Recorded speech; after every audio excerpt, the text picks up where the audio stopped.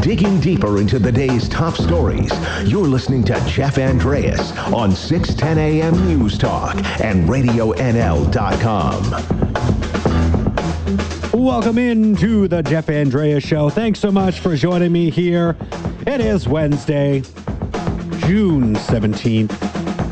On today's show, a new study from the BC office of the Canadian Centre for Policy Alternatives raises concerns about an under-regulated and under-researched and largely privatized assisted living sector here in BC. I'm going to be joined by the president of Licensed Practical Nurses Association of British Columbia to talk more about the concerns that have been raised within that study. And to end off the show today, well, it is a Major League Baseball edition of That's Whack Wednesday. But to begin today's show, I am joined by Kamloops Mayor, Mr. Ken Christian. Ken, how you doing here today? Very good, thank you. Good, thanks so much for taking the time. So I want to start, I guess, by just sort of asking a bit of a scary situation at council yesterday. I'm sure it's too early to get an update on the condition of Mr. Trelwyn at this point in time, but how is everyone else? I'm sure members of council and staff who were in attendance were a bit shaken up, but you were able to get back to business fairly quickly. So how is everyone doing from what you could tell at this point? Yeah, it was a very scary situation yesterday. A member of our staff had a medical emergency, and we had to deliver first aid, and then they were taken by ambulance to Royal Inland Hospital, and I don't have an update on the condition. It certainly disrupted our council meeting for sure, and we were able to get back after about an hour delay and completed our business. Yeah, well, just know that everyone here at NL was definitely concerned, and our thoughts are with you guys and with those who are impacted at this point in time. So now you were able to get back to business pretty quickly, and the big thing on the agenda, at least in my opinion, was the use of gas tax dollars here. Almost $2 million in Community Works funding being paid to the city here this month from the feds. Just initial thoughts on the Fed that money is actually coming through. There was some question of whether or not the city would actually be getting that full $2 million or close to $2 million, and it is going to be coming. So just first and foremost, I guess, happy to see that money come through. Yeah, the Community Works Fund, originally when the COVID-19 pandemic struck, we were not sure about the continuation of some of our grants. Certainly our gaming funds, are in jeopardy, as well as these funds we weren't sure about. But the federal government actually came up and made us whole in terms of both the amount of the Community Works Fund as well as fast-tracking the delivery of the funds. Usually it comes in 2 installments, and they're going to pay us the full amount in June, and that allowed us some flexibility with regard to some of the projects that we have canceled. Now, you can correct me if I'm wrong on any of these, but from what I've gathered, $63,000 is going towards those upgrade for the pickleball courts, which I know the pickleball club here in town had done a lot of work to make sure they paid for a whole bunch there. So the natural progression for the city to chip in just a little bit here, $63,000, pretty reasonable, as well as some money now for a ring road or a new ring road at Mac Island, and $730,000 for a summit overpass. So is there any particular reason why those projects were chosen, and just happy to see that work move ahead? Yeah, and certainly with the pickleball ask, it was relatively small, but I think it's indicative of the fact that the pickleball club had certainly satisfied some of the conditions in terms of, teaching youth to play pickleball and looking at regional kinds of tournament play, as well as contributing to the enhanced pickleball courts themselves. So that was a no-brainer in terms of the $66,000. The active transportation piece for the Summit Overpass, that's been something that we've been talking about for a long time in terms of the access to and from Thompson Rivers University, and you will remember many issues related to people jaywalking across the Summit Connector, a very dangerous situation, and this money will go towards the overpass. The overpass is going to cost more than the $731,000, but it's a start towards that, and it'll allow us, once we accumulate enough money, to get that project underway. The ring roads at MacArthur Island, anybody that's been out there really, I think, would understand why they needed to be rebuilt.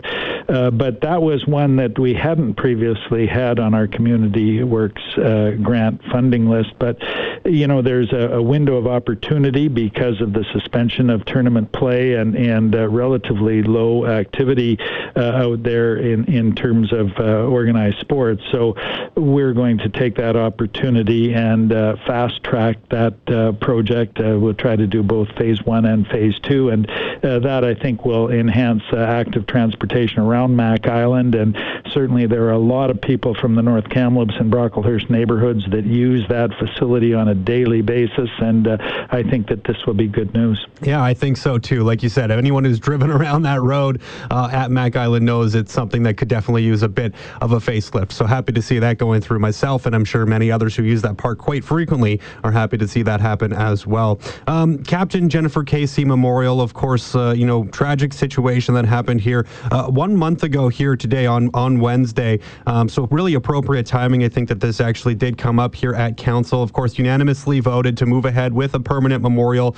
So where is Council now, I guess, in this process here today? Now that we've seen Council give the approval to have a permanent memorial, what's next in the process to getting a permanent structure or a permanent memorial put in place near the Kamloops Airport?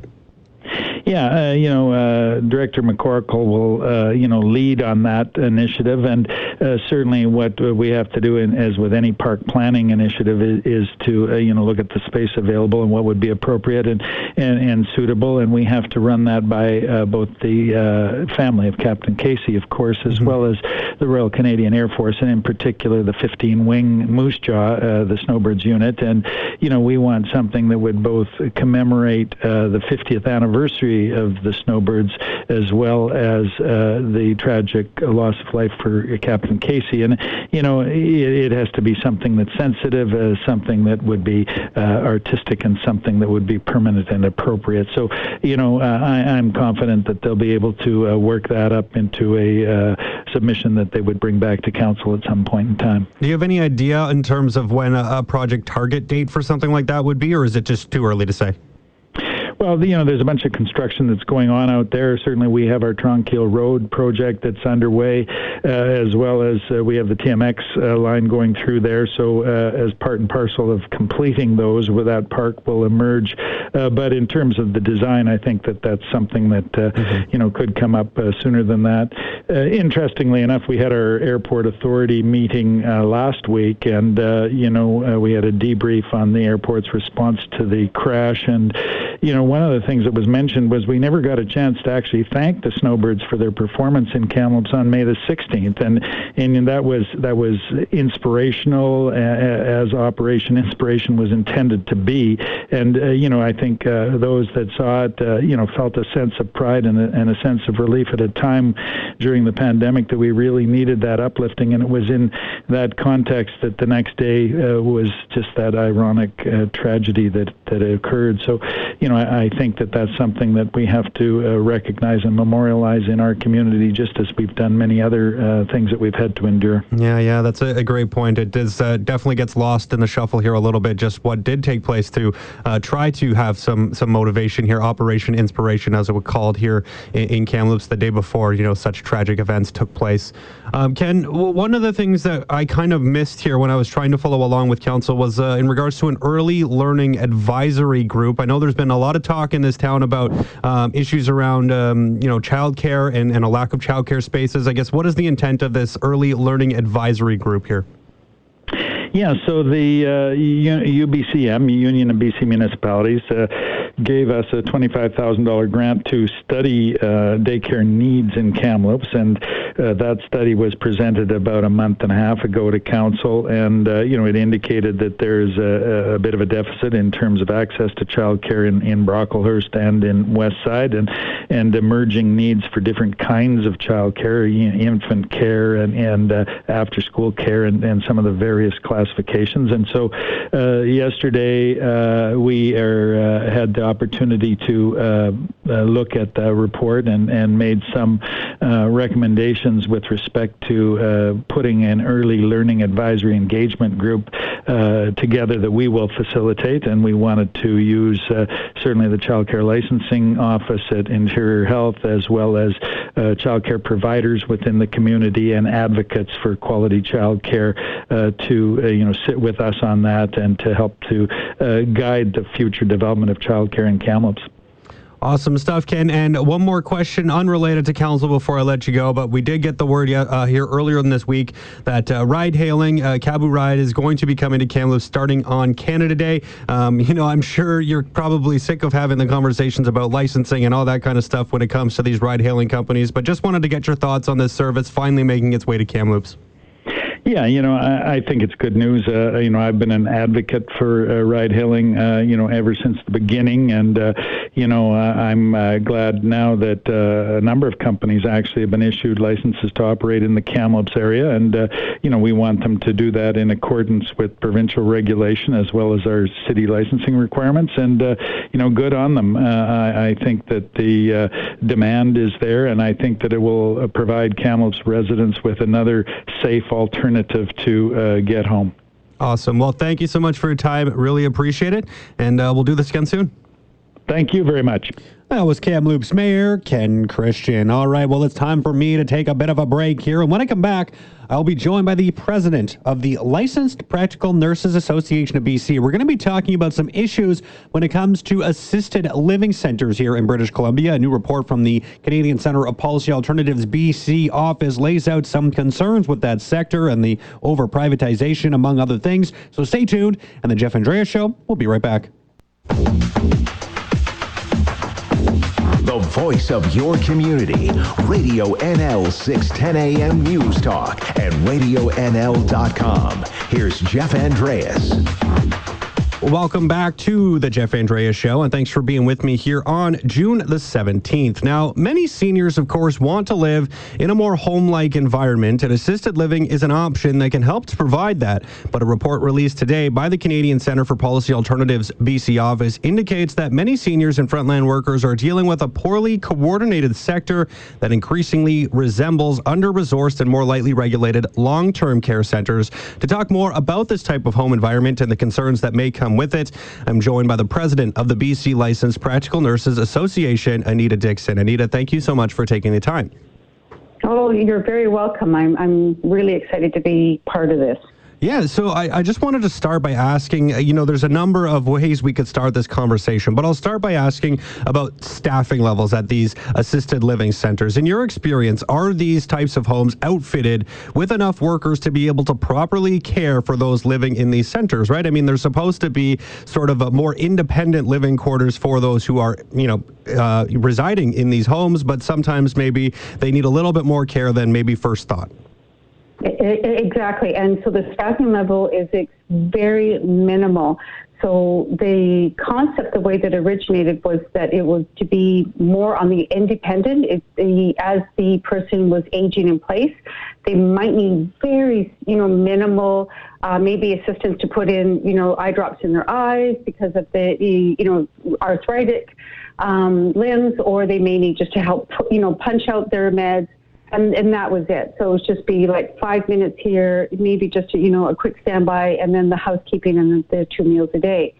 But as people have progressed and they love the concept of assisted living, and that's being, further promoted since it started in 2002, was to live it and age in place. And that is a wonderful concept, and that's one that we all want to support. That's, very good for a lot of seniors. It helps them with their wellness. The issue has been, though, as they start to continue age in place and want to stay in their home-like environment, is they're needing some more supports as they start to decline in mobility, decline in being able to, even their different dietary needs as they start to age, or their disease processes, whatever they had in their comorbidities. The increasing of needs has definitely been prevalent, but the staffing has not been able to be addressed. And so it's just basically growing more where the staff are running. I've literally watched one single care aide running, trying to assist so many of the seniors is that they've now gotten to really care for, and then the LPNs, as they're supervising, and they're missing their breaks, they're not being able to meet their needs, and it's ethically pulling on them, just as the same stories as what we hear in the long-term care sector. Mm-hmm. So when people first come into assisted living homes, I assume that there's an assessment of some kind that's done to make sure that that's an appropriate fit for them.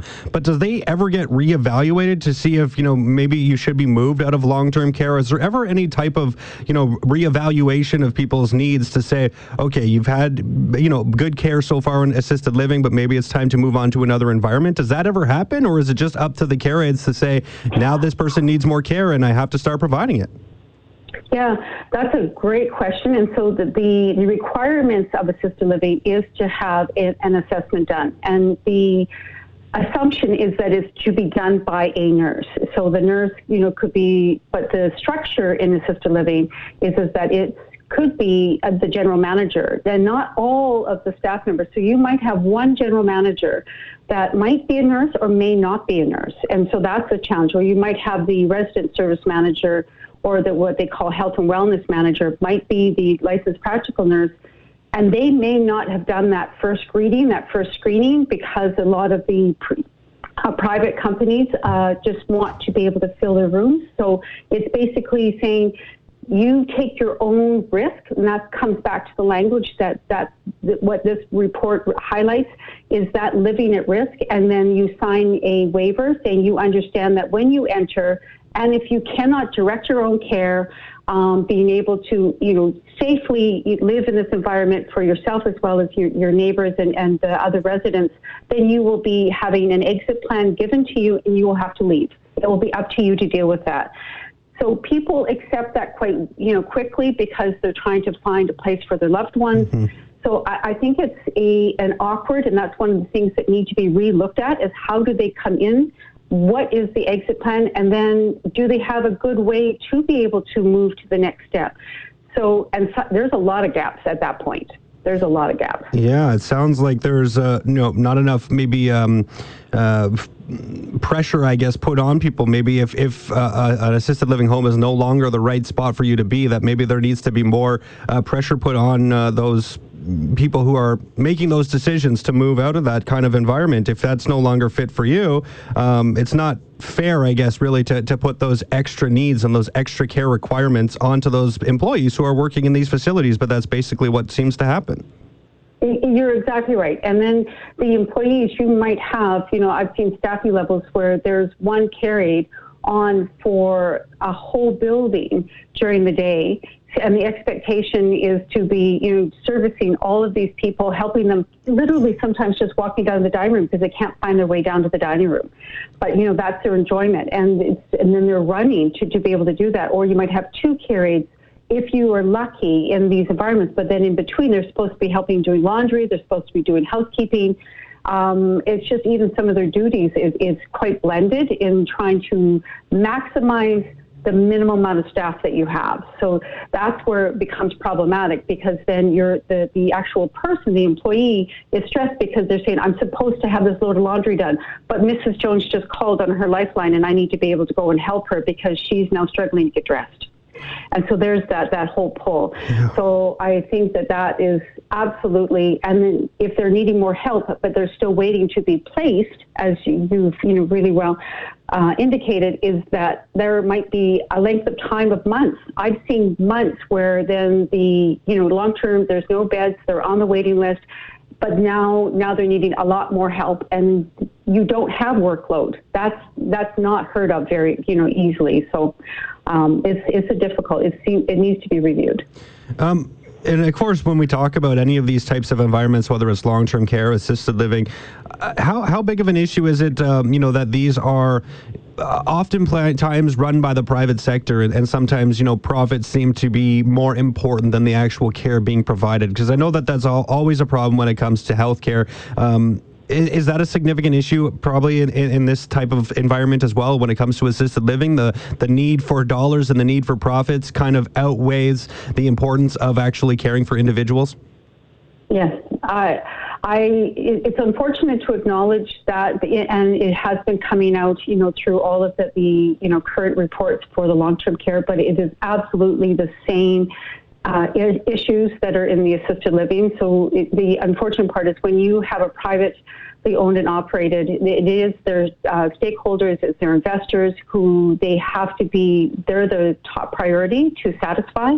So when you do that, of course, the down spin on that is that the minimizing of the employees to try to deliver as many services as you can with as tight of a staffing model as you can. So the challenge is then you're who's prioritized, and unfortunately with privates, the prioritization is to make sure that there's a profit. Yeah. And that's a problem. Yeah. Of course, when we go through this pandemic here, a lot of issues and concerns have really come to the forefront and been highlighted as a result of this pandemic. I was wondering, because I'm trying to think specifically off the top of my head of sort of what might be some of the things that would be more noticeable as we go through COVID-19. I was just wondering if maybe you have anything that you could highlight or think of where COVID-19 has made it worse and has really brought out the fact that there are concerns within these assisted living centers. Has COVID-19 made anything in particular appear more worse off, I guess, than maybe people originally thought?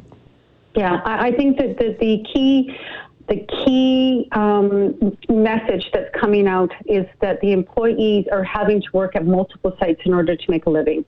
And because, especially in the private, they underpay because a lot of them are non-unionized. The people who are actually acquiring these jobs are people, mostly women, single women, or women that have immigrated to Canada, who are so appreciative of just having a job. Right. They don't want to say anything. And I cannot tell you, as a manager of one of the facilities, is that when I was interviewing just to try to get someone for a bath team, because the needs were there, is that these people this would have been their fourth or fifth job. Wow. And that they were going from job to job to job. So I think what this pandemic has highlighted is how many, we talk about there's a carry shortage, but it's really hard to evaluate when they're working 4 or 5 jobs. So if one person gets sick, that's 5 jobs now that have that one person not working for them. That's hard. And they are moving, unfortunately, that we've seen the evidence that that's also how transmission can be done as well. And I know that's something that Health Minister Adrian Dix has talked about a lot throughout this whole COVID-19 pandemic, is the need to have single site plans as to get workers working at just one location because of the concerns around things like transmission. And I know that they have taken steps here throughout this last 3 months or so to try to address that. Haven't said for certain whether that's going to be a permanent fixture, but from your experience, I mean, you talk about hiring people to do some of these jobs and that's being their 4th or 5th position. Do they need 4 to 5 jobs in order to make a living? That's kind of the issue, right? Is they need to have that amount of employment in order to actually earn a living wage. So if you have someone only working at a single site, is it realistic to expect them to accept that job, given the fact that if they can only work at a single site, they may not be able to make enough dollars to support themselves? Exactly. So then we have to be looking at the wage compensation and making it standardized, and I think that's the other initiative that's coming, even not only provincial, but at a national level, is that this has been now, that Pandora's box has been open on that issue, which is good. And then having, sick time and being able to have, proper benefits. Just on a health human resource, component, we need to look at that, entity. I think as far as, being able to live on that income, I for me personally watching, I think that when there's plentiful work, and that's what is that you tend to then start to think, have more dollars. So I think it's having to bring back and also evaluate our own, what is our true living expenses and what is our living needs, versus, because a lot of them that I was interviewing, they have family back in, say, another country in the Philippines, that they were working and they were able to work so much because their family was back there and they were sending money back, which you have to then, like, oh, my goodness, you're supporting a family, you're trying to support yourself and you're working like amount. What about you personally? You need downtime because you are going to get a burnout. And that was where I was coming from. I was imploring on that. You need to have some of your own time. So it is complex. Yeah, very complex. And I mean, we're talking about assisted living. This is supposed to be sort of a nice kind of mix, I guess, right? When you're talking about the need to live as independently as possible. We all want to live as independently as possible for our entire lives if we can. And this is a way to sort of bridge that gap where maybe you need a little bit of care, but hopefully not very much. And you can still have that independence. But if that starts to erode and you need more care and it falls on the people who are, maybe not in a position to offer the services that you require, they still try to do it and it burns them out. And there are a number of other issues that are highlighted by this. It's really sad and it's unfortunate because this is supposed to be a time, in someone's life when they're in these homes that they have some dignity, and it sounds like it often gets lost throughout this process, which is a real shame. We've been talking here for upwards of 13 minutes, and I think we could talk for another hour on this. Is there anything else that you want to highlight, though, while I have you here? Is there anything that I missed that you think people should know about before I let you go? No, I think you've touched on all of the key points that this needs to be reviewed. I think that it runs beautifully right along parallel with assisted or long-term care. The assisted living should be, a package. It should be looked together because they actually integrate with each other. So I think you've done a great job, and that would just be my closing, comments is that they need to be looked at both as a package. So thank you for the interview. Yeah, Anita, thank you so much for taking the time. I think this is an important issue and something that, like I said, has been really highlighted as a result of this pandemic, which is unfortunate, but still important that we take these opportunities to do these reviews and try to make things better. So thank you so much for taking the time. I really appreciate it. No problem. Take care. That was the president of the Licensed Practical Nurses Association of BC, Anita Dixon. Yeah, and we're just talking about this report that was released here today by the Canadian Centre of Policy Alternatives BC office, basically just raising concerns about an under-regulated, under-researched, and largely privatized assisted living sector here in BC. And COVID-19, of course, as mentioned, has highlighted a number of the issues that come with, assisted care and assisted living. And in this particular case, someone who is supposed to be in that sort of hybrid model where they can live independently for the most part, but maybe need a little bit of help doing certain things. But over time, of course, there is that need to be reassessed to make sure that's still the proper situation for you. And sometimes, there is instances within this report where it talks about how people go to the hospital and maybe once they leave the hospital, really they should not be sent back to an assisted living center, but that's where they live. So they get sent back there, even though that isn't necessarily the place where they belong anymore. And then it falls on the care workers to make sure they're picking up the slack and making sure that they're taking care of those people when, they shouldn't be as reliant upon those services, but they have to give them when they're in that home. So a lot of issues that, of course, are coming out as a result of these kinds of scenarios. Now, the report, just before I wrap things up here on this, does name a couple of recommendations that the province could do, a couple of steps they could take to sort of rectify the situation. One, immediately enhance the capacity of assisted living registry to enforce the Community Care and Assisted Living Act. Of course, that makes a whole lot of sense. Number two, support a review of seniors assisted living residences conducted by the BC Senior Advocate with support from a multi-stakeholder advisory committee. Number three, establish an expert panel, both academically and practice leaders in relation to care to help shift assisted living from a philosophy of living to a philosophy of relational care. And there's a fourth one here to address existing and future needs of the assisted living workforce, which of course is probably the major point of all of this. All right, well, I need to take a quick break here. Going to be coming back here, taking a look at what's going on in the world of Major League Baseball. Yeah, they continue to struggle to figure out how they're going to restart their season. The NBA, the NHL, they seem to have figured out a plan. Whether or not that actually goes ahead is still up in the air a little bit, but at least they have laid their plan out on paper. Well, baseball, they're a little bit stuck in the mud. I'm going to be talking more about this in today's June 17th edition of That's Whack Wednesday. That's coming up next.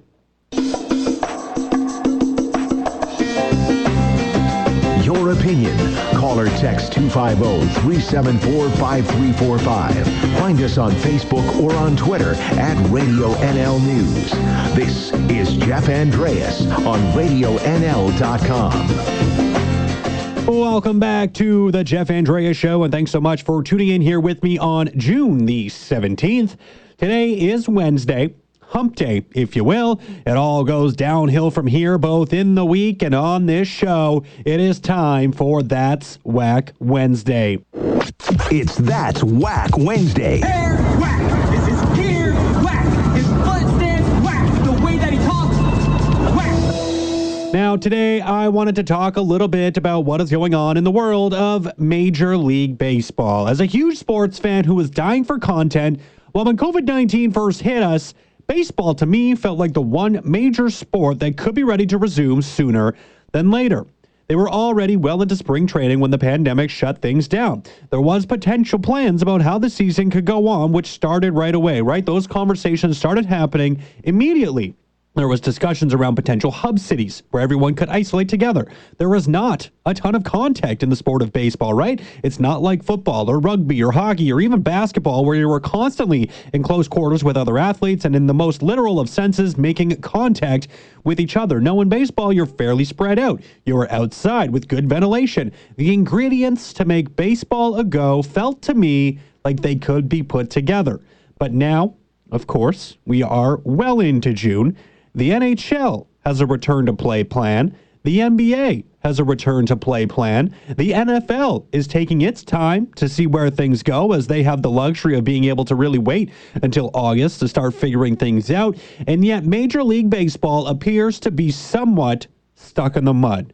And I think that in itself is a little bit whack. Now, why are they at a standstill? What is it that is holding them back? Well, in simple terms, it's all about the money, right? But to say it in just that simplistic of terms, while it is somewhat of a misconception, right? The impasse between Major League Baseball and its players is simply a fight about dollars. Well, no, it is a little bit more complicated than that. The dispute is more fundamental, right? With the owners pushing for a percentage of total compensation and the union holding firm on the per-game proration the sides agreed upon on the March 26 pandemic roadmap that they had worked out between the two sides. Now, it's easy just to sit here as a fan and say, figure this thing out, right? Both sides are just being babies, and then there is a phrase that I could use, right? There's a phrase that I like to use when talking about this type of situation. That is whack. But I think everyone who just wants to see sports move ahead and have some form of a Major League Baseball season needs to remember that this is the livelihood of everyone involved. Yes, they are millionaires, and yes, I don't have a ton of sympathy for them fighting over that way too much money that they get for playing a game. But if this were to involve you or I and our jobs, we wouldn't be so quick to just roll over and cave in to the other side. It's similar to the lockouts that we have seen in the NHL, right? I remember sitting there and just missing hockey so much. I am a hockey fanatic. And I was just sitting there saying, figure this thing out, guys. Stop being whiny rich people. And I think that that statement is still fair, but it is important to look at it from the perspective of those involved. The standoff is fueled by the fact that baseball is trying to negotiate lower wages, and the players are saying, pay us the number of games that you can pay us on a pro-rated basis. The two sides are not talking about the same structure, and they will never reach an agreement until they get on the same page with regards to that structure. Me, I just want sports back so bad. And you know what? The players that we're talking about here, they want it too, but they cannot give in. Just because, if you give in now, it means you're going to give in a little bit more later. Look at our teachers in the province of British Columbia. They spent a year and a half negotiating before they were able to reach a new contract. And we're just talking about a general contract for teachers. We're not talking about this specific season in which the Major League Baseball players are negotiating here, which is, of course, happening in the midst of a pandemic. These things take time, and concerns about health and safety as we go through COVID-19 make things all that much more complicated. But I will continue to say it, and I know that all fans feel the same way. I still believe that it is. So I will try to understand it, and I will try to accept it, but I will say it's contradictory to everything that I have just said here in the last 4 minutes. Figure it out and bring us some entertainment in what has been an incredibly boring time. This has been That's Whack Wednesday. That's Whack Wednesday with Jeff Andreas. Well, on that happy note, it's about time for me to wrap things up here today. So thank you to everyone who was paying attention and listening here. And thanks, of course, to all my guests for joining me. And remember, whether you join me for a short while or a long while, just know you enjoyed our time while it lasted. Enjoy the rest of your Wednesday, and I'll be back here tomorrow at noon.